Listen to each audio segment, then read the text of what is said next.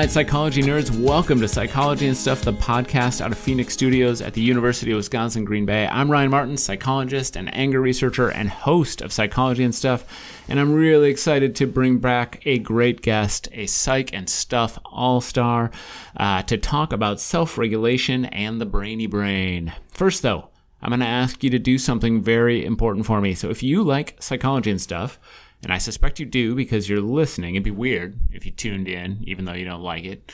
But if you like Psych and Stuff, I want you to go ahead and give us a 5-star rating on Apple Podcasts. That will help other people find the show. So please, if you like us, let other people know by giving us that rating.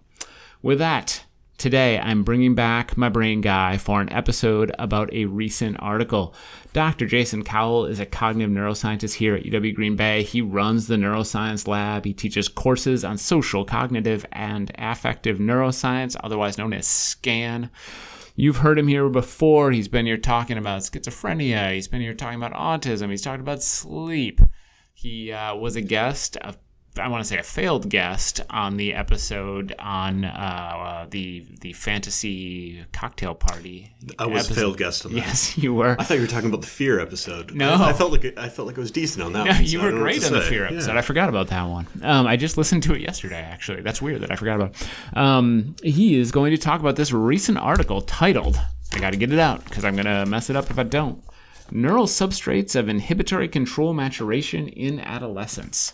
How's it going, Dr. Cowell? It's going great. How are you doing, Dr. Martin? I'm doing really, really well, and I'm glad you are here. So I want to just banter for a second because new vice chair of the psychology program this year at UW-Green Bay. That's right. Still running the neuroscience lab. Running the neuroscience lab, doing some really cool cross-cultural research with Dr. Sao Senzaki, where we have a National Institutes of Health grant to look at the brain as it's maturing and going into empathy and morality here and Japan. Nice. So, and you were in Japan for a couple weeks this summer, this summer, setting up an EEG lab so we can test kids over there as well. Very, very cool. And Dr. Senzaki, who has been a guest on this show as well a couple times, she actually won the episode that you She did. Wait, no, she didn't. Georgina did. She actually lost the most, so yeah. I feel she took third. You're right. There it is. Okay, so you're right. Georgina Wilson Dungus won that episode, but maybe a rematch is in order when Sawa comes back. So she is there in Japan. She is collecting data. She's actually collecting data and testing kids right now. Right now she's probably asleep because it's true statement, because of the time change. All right. Yeah. Well, in a theoretical world, she's testing them right now. Yes, very cool. So that is awesome, and I can tell you right now, I hope that when the results are back, that you two will come on the show to talk about it. Absolutely. So very morality cool. and kids, I'm in. Very nice. So this episode, we want to talk about this article. Pretty recent publication, right? Just another 2019 in Trends in Neurosciences is the journal. I need you to I guess, start by translating that title into a language that I can understand. Yeah, so this article came out. It's actually it's more of a review article of the recent literature from both humans and actually macaque monkeys, having to do with how the brain is developing to support our self-regulatory abilities, and specifically across adolescence, or the equivalent of adolescence in macaque monkeys. When is that? That starts, I think puberty starts around 3 to 4 years of age in macaques. So between about 4 and 6 years of age is usually the equivalent of their teenage years. Very cool. Yeah, I mean that's when they get their driver's license. That's when they get their that's when they start risk taking, but actually they do, it turns out. Nice. Very cool. So I glanced at this article because in most of my classes, one of the things that people resonate with the most is having to control themselves. You know, you're coming in as a college student, you're going, all right, I have these goals, I have these things that I want to do. How do I prep all of my actions towards that goal? It's a larger field called executive function, which sounds a lot like a business term, and that's purposeful.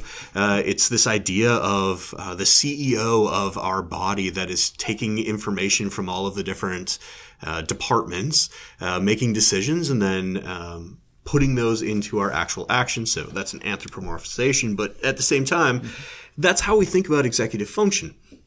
This specific article is dealing with a subpart of executive function called inhibitory control. Inhibitory control is kind of, if I'm asking you to do something and you do something repeatedly, and then I say, all right, but now we have to do something different. Now you have to do something that's different from what you've been doing, different from what you usually would do, something where you have to stop yourself. That's called inhibitory control. So you have to stop yourself from doing what you've been doing, a prepotent response. You have to switch to something that's more adaptive, something that's more appropriate for this new setup. So if you can, walk me through, let's imagine we're doing a study on that with non-monkeys. Yes. What does that study look like? Well, okay. I mean, if I want to take it into the real world situations, then it's dieting is a great example where I'm out at dinner and, naturally I would want the steak and fries, steak frite. So one of my favorite dishes. But I'm trying to have a more adaptive goal, which is, I'm trying not to have that much cholesterol in my diet. So I go, all right, I should stop myself from immediately ordering the steak, and I should switch to a new and adaptive concept, which is, maybe a chicken breast or a salad. We'll go with salad. Right. But the idea is I'm stopping myself from doing what my natural response would be, and I'm switching to something more adaptive. In the lab, that ends up taking on, and this is always the weird translation part, is you have to come up with tasks that get at these everyday life things, but in a controlled way that you can do it multiple times in the actual lab. So this article does a lot of an anti-saccade task. So what that basically is that a stimulus is flashed. So a picture is flashed on one side of the screen. And every time you see the picture flashed on one side of the screen, your goal is to look to the opposite side of the screen. So what happens is our natural inclination is when something is flashed, we shift our attentional focus to it. Here, you have to stop yourself from that shift. Remember that the new rule is to go to the opposite place and then to shift to the opposite place. It's a relatively hard task. It takes a decent amount of our cognitive abilities. And what's cool is that you see in humans a progression where it takes you a lot longer and a lot more resources to do it at a young age, but by adulthood it becomes relatively automatic. We're pretty good at doing this. So you see this developmental progression, meaning it's really hard in middle childhood at ages 6 to 8, and then suddenly we're pretty good at it by age 26 to 27. Why is that? So what I love about this article is that it's combining some of the research from human studies for the last 15 to 20 years, where we have to take non-invasive methods, where you have to put someone into an fMRI, or you use a MEG machine, or you use, in some of these cases, they're using DTI or diffusion tensor imaging to look at pathways.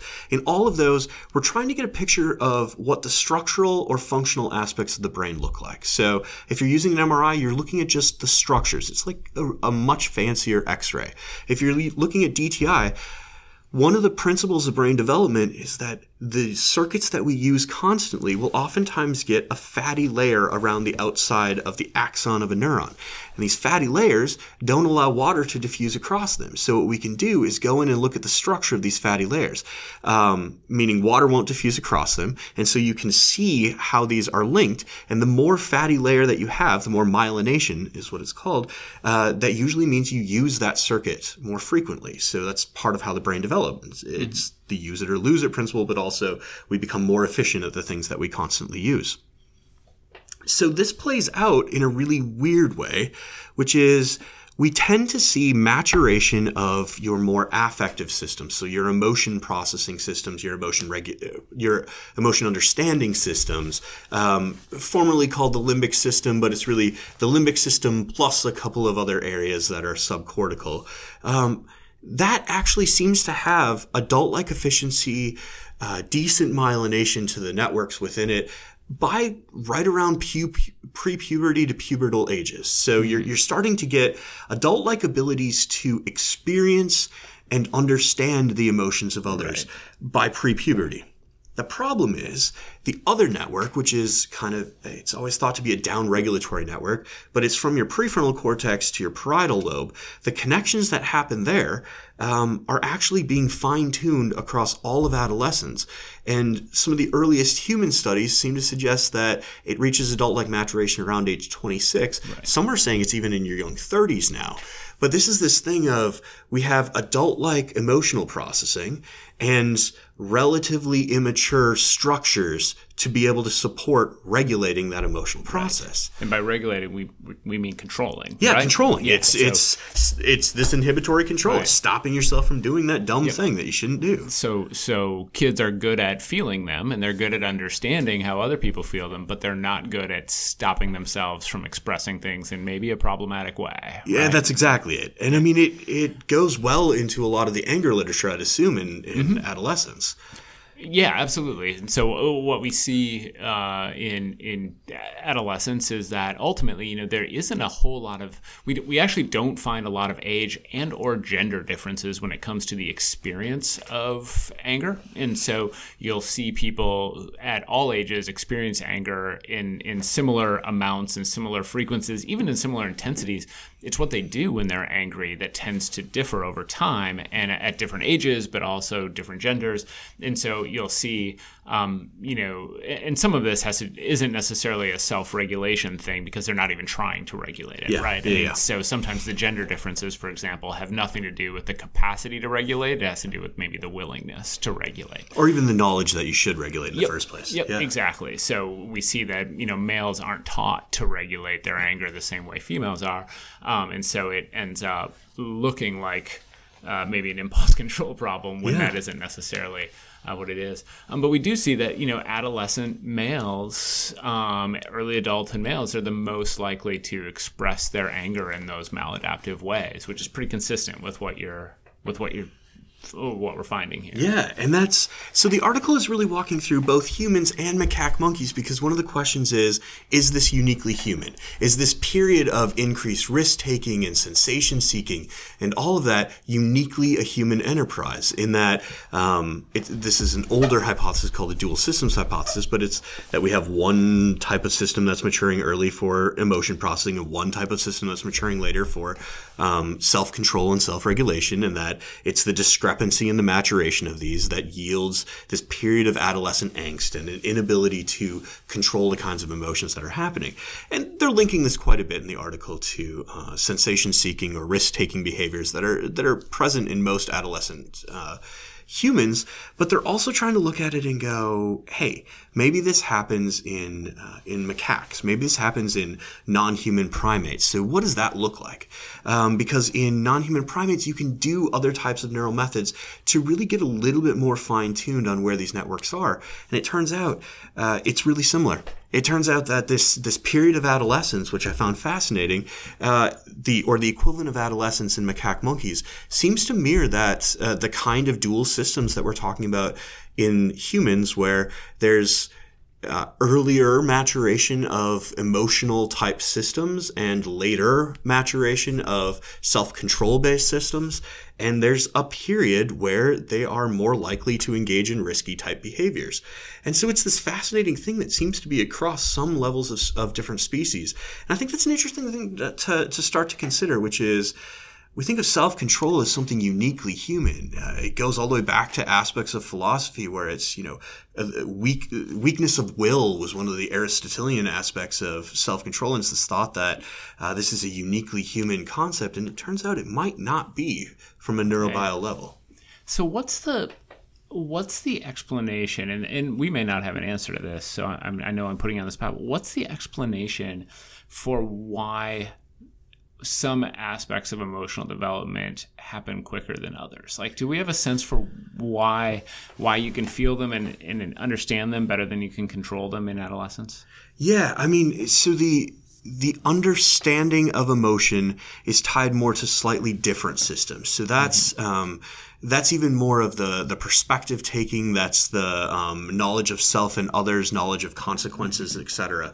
It ties a lot into the research on empathy, which seems to suggest there's a couple of critical hubs that are important. And part of that is an area in the middle of your prefrontal cortex called the medial PFC.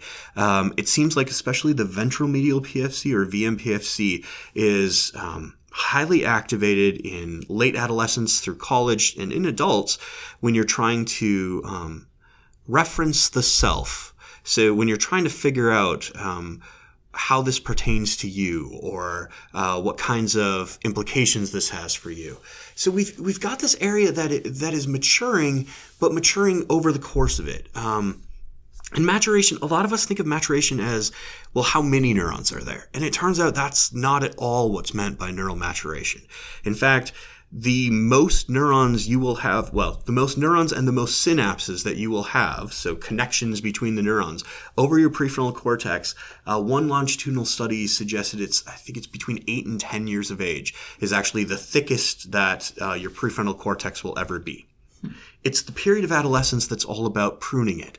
It's about creating a more efficient system. So not just a lot being there, but it being that much more efficient. And that's where these differences start to come in emotion processing versus emotion control, is you have to have a pretty fast and efficient system to control these relatively quick emotion expressions or feelings that we tend to have. One of the crazy pieces, though, is you see, some have argued, you see the very start of self-control in something like an A not B task, which is a really common task used in infants. And it's right around a year of age, you start to see infants pass this, where you're constantly hiding an item in one location, and then in front of them, you hide the item in another location. So you hide it in the B location instead of the A location.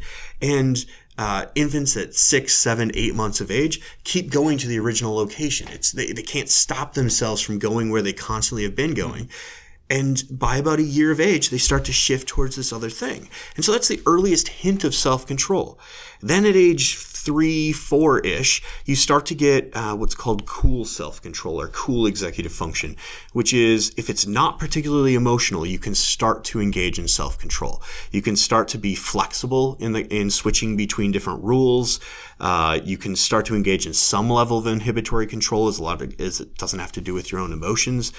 You can even start to, have working memory. So, have a certain amount of things in your brain, work with them at the time, and come out with more complete decisions at the time. All of those are kind of sub-aspects of executive function that you start to see in the preschool years, between 3 and 5. You see rapid advancement in these as you start school. And one of the debates that's happening is it school that's causing this? It's not that simple. It's not just this idea of school causing it, because what's happening is all of the experiences that we're having as part of school, at home, and in potentially extracurriculars are yielding a different kind of brain development. They're yielding more efficiency because of the kinds of experiences we're having in processing self-control. And so that's the kind of development you see up until age 8. Then you start to see the fine-tuning beyond that. And there's some interesting new studies on what might matter. So let's think about this in terms of, I always like to give people, so what are some of the take-home messages of all this, whether as a parent or as just a human being? So part of what this tells me is that in some ways, like the impulse problems or impulse control problems you might see from young kids and from adolescents are really, they have more to do with simple biology than structural underpinnings that just aren't there. Right. And so in some ways, as a parent, like asking a child, like, hey, control yourself is unreasonable. It's like asking me to dunk a basketball. Like, I just can't do it. I mean, you probably could, but we'll see someday. No, I think you're absolutely right here, which is as a parent, when you're trying to figure out ways to teach your children self-regulation. Mm-hmm. One of the arguments that's been around since the early attachment literature, so talking about parent-child relations, mm-hmm. has been a concept that better co-regulation from parent to child leads to better self-regulation.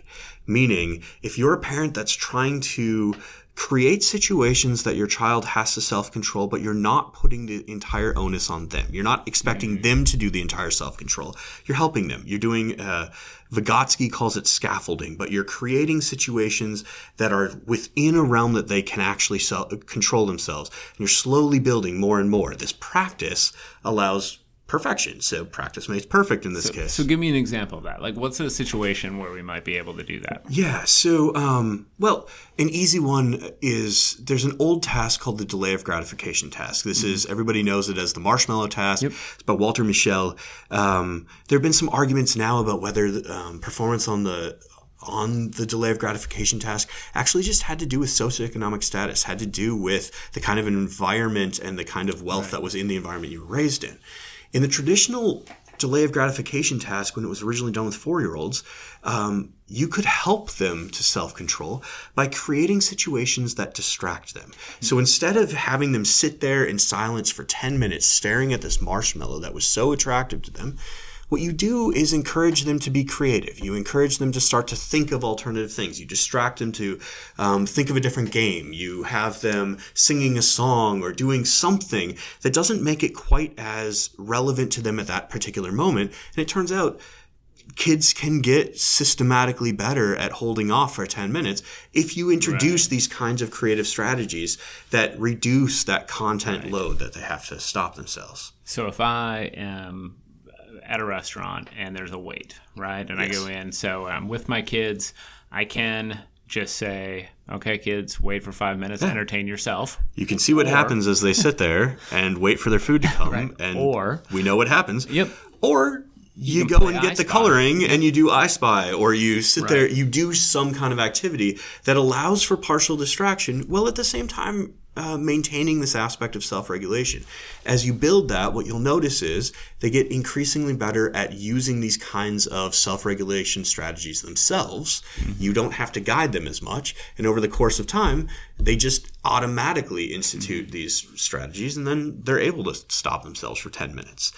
Because ultimately, I mean, I guess I would, as I think about it, I mean, typically self-regulation in myself, right, does include some form of distraction. Yeah, right? absolutely. It includes me doing the thing that I'm helping them do. One of the handiest things, I mean, you look at any of the dieting literature, you look at any of this, and a lot of the strategies are about replacing something with something else that might be healthier, or taking a moment as you start to be hungry to drink a glass of water, take a walk, and then come back and reflect upon it. Some of these aspects that allow for distraction, or flexibility is another way to talk about it. Or frankly, it's planning and organizing. If you start to teach kids about planning and organizing towards goals, then what you start to get are kids that have preset, hey, here's when I need to get my homework done so that I can go to this practice or this practice in order to make sure it's done for the next day. Sure, you're leading the way for the first several years, but this constant practice at it makes it more automatic. Right.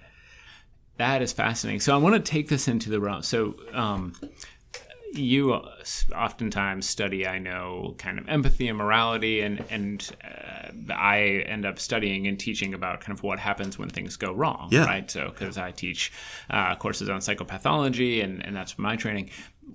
One of the conversations I have with my students, usually at the end of the semester, is I think about, like,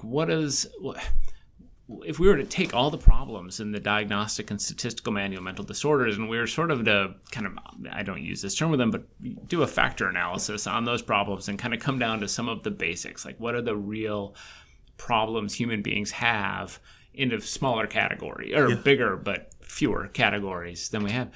Impulse control would be a biggie. It's a piece of many of the diagnoses within the DSM. And even when it's not a formal piece, meaning a symptom or what the disorder is essentially named after, right? I mean, we have a category of impulse control disorders, but we also, it's relevant in other non-impulse control disorders like ADHD. It's relevant in a bunch of the personality disorders. It's relevant in I'd argue, maybe more indirect, passive way in a lot of the emotional problems.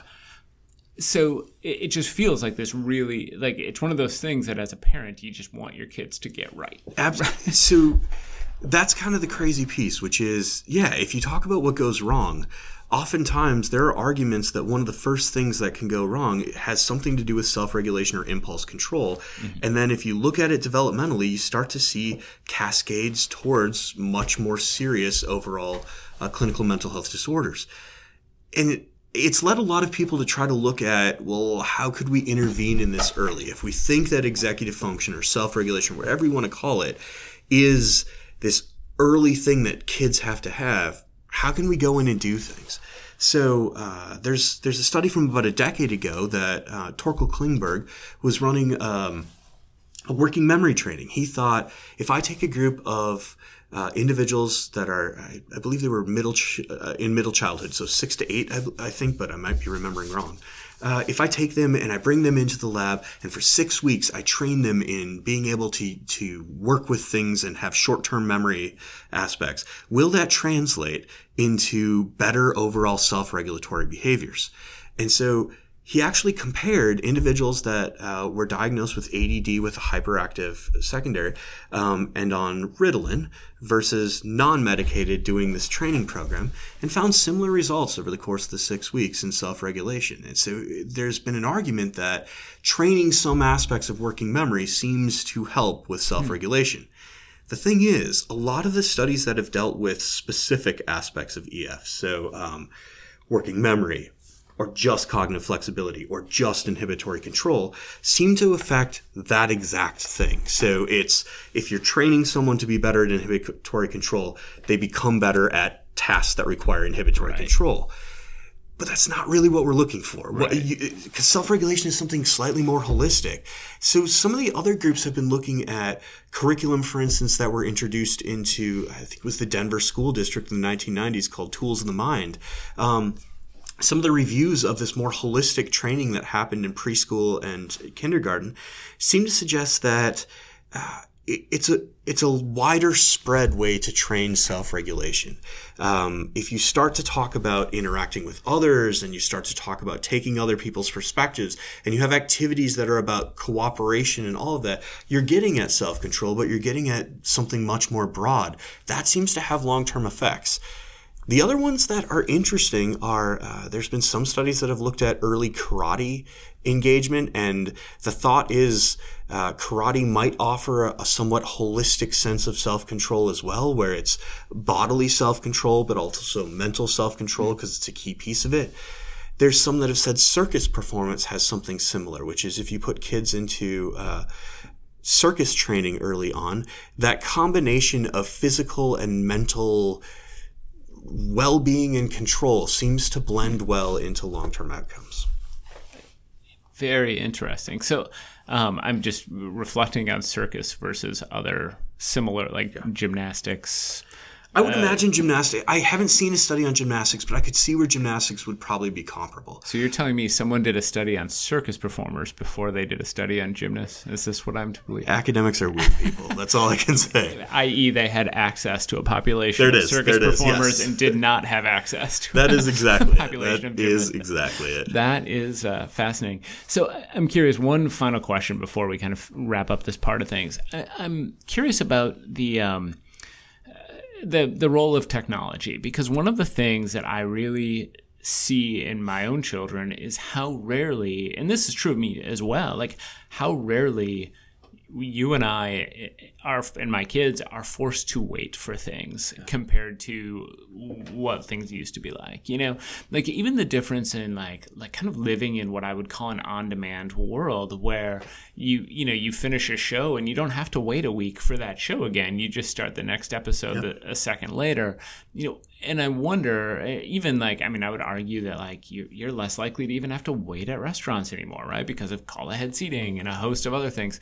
So what is the impact of that, of not being forced to wait the same way? Do we know? You know, there's some early hints, and not to sound old here with you, but yeah, I mean, you think about a point when one of the easiest forms of rehearsal or repetitive aspects for working memory. So if you're trying to teach short-term memory and you're trying to say, all right, remember this sequence of digits for 30 seconds. That was something that everyone practiced at less than 20 years ago, and it's because you were constantly trying to remember a phone number long enough to then go over and dial the phone. That's a set of practice that was so common that we had to become relatively good at it. Mm-hmm. And societally, we are starting to see slight differences in working memory type aspects, and you can't make a causal statement necessarily, but it may be due to a lack of practice in this. So I see it when we're talking about remembering, digit span aspects, where you're so used to remembering sequences from memorizing phone numbers. When you just have to press on a person's name, it's a lot easier. You've taken away that working memory load. And in fact, that's what I would argue technology in general is doing, which is, you're right, it takes away the patience aspect. You don't have to wait anymore. There's no delaying gratification in most cases.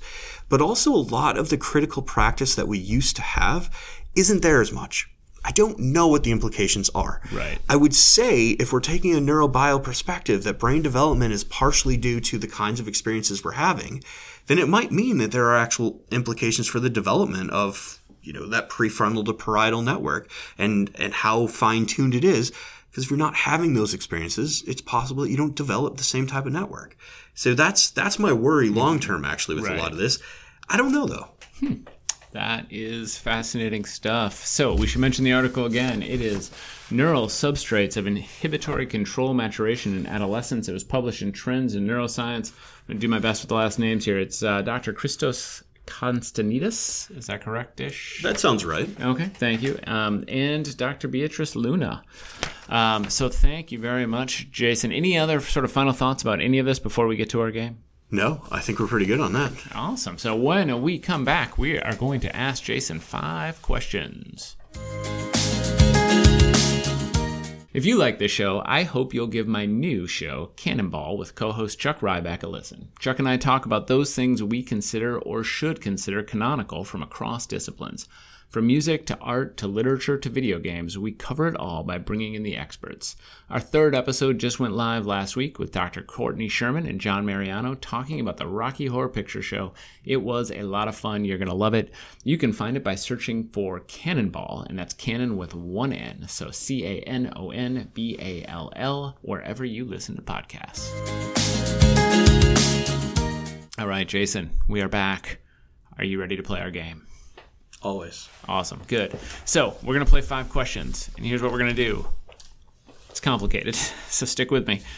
I'm going to draw questions from, I don't have a hat, and you can see that. They're just sitting on the table. They're just sitting. Yeah. So I'm going to draw questions, and you're going to answer those questions. I'll do the best I can. All right. They're pretty hard. All right. Are you ready? Question number 1. What kinds of hobbies and interests do you have outside of work?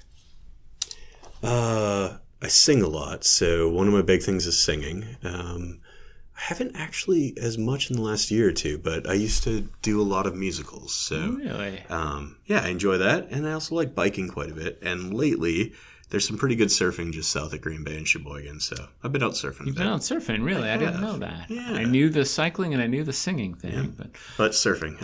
Any chance you're going to try and audition for one of the community musicals or things like that we see in Green Bay? And as you know, I have just over a 2-year-old daughter at home. Okay. So once she grows up a little bit, I may start to consider getting into some musicals. She should get to the age where she'll really be embarrassed of you. Yes, that seems like the perfect that's ultimately time. The goal. Because right now she'll think it's cool, or maybe in a few years she'll think it's cool, but then at a certain point she won't. I mean, that's just sad. Are you at the point where...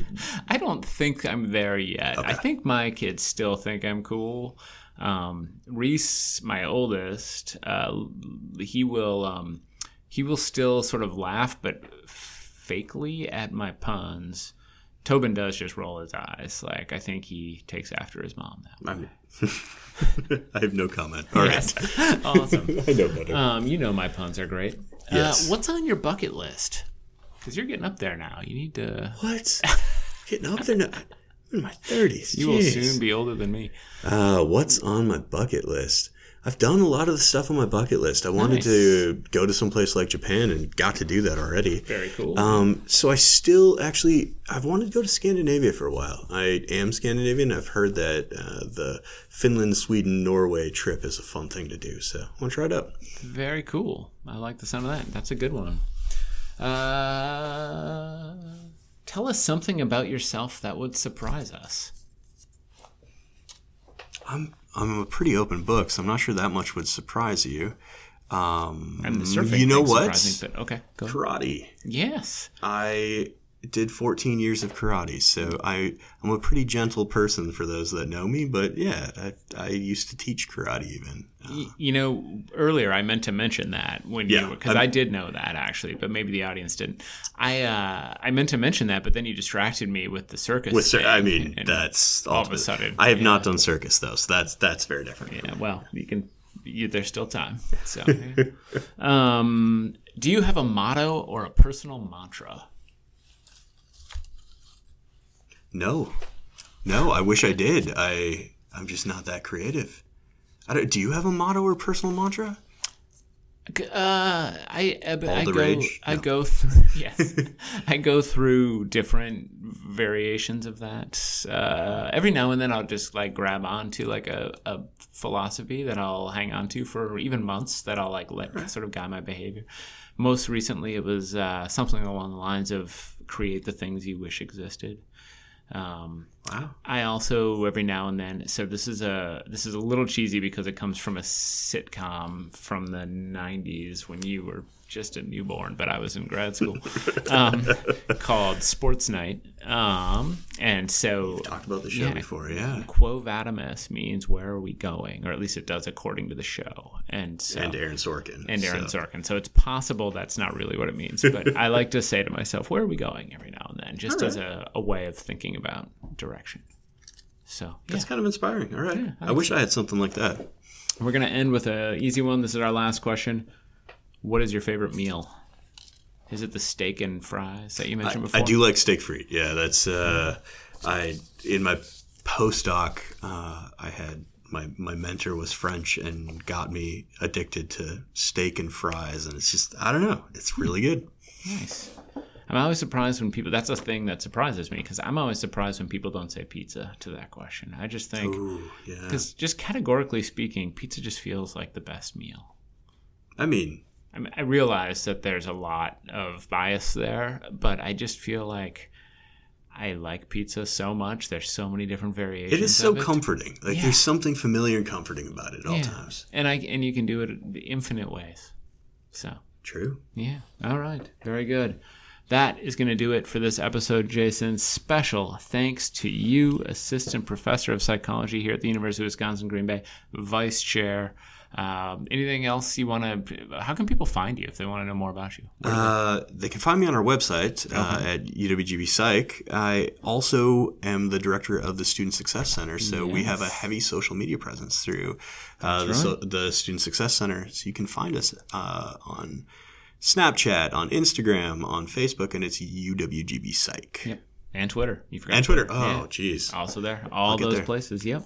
Very nice. Yeah. So UWGB Psych and all those places. It is my pleasure to come on. Thanks so much for having me. You bet. I actually have no idea what we're going to do in our next episode, but until then, I hope you will follow us on Facebook and Twitter at Psych and Stuff. You can follow me on Twitter at RyCMart. That's RyCMart. Go there for additional information about psychology, ask questions, even suggest an episode. I want to thank our producer, Kate Farley, who does all the things, and our podcast artist, Kimberly Vlies. Kimberly just designed our really, really incredible Cannonball podcast art. I love it, and I love working with people like Jason, Kimberly, and Kate Farley. Thanks for listening. Until next time, keep being amazing.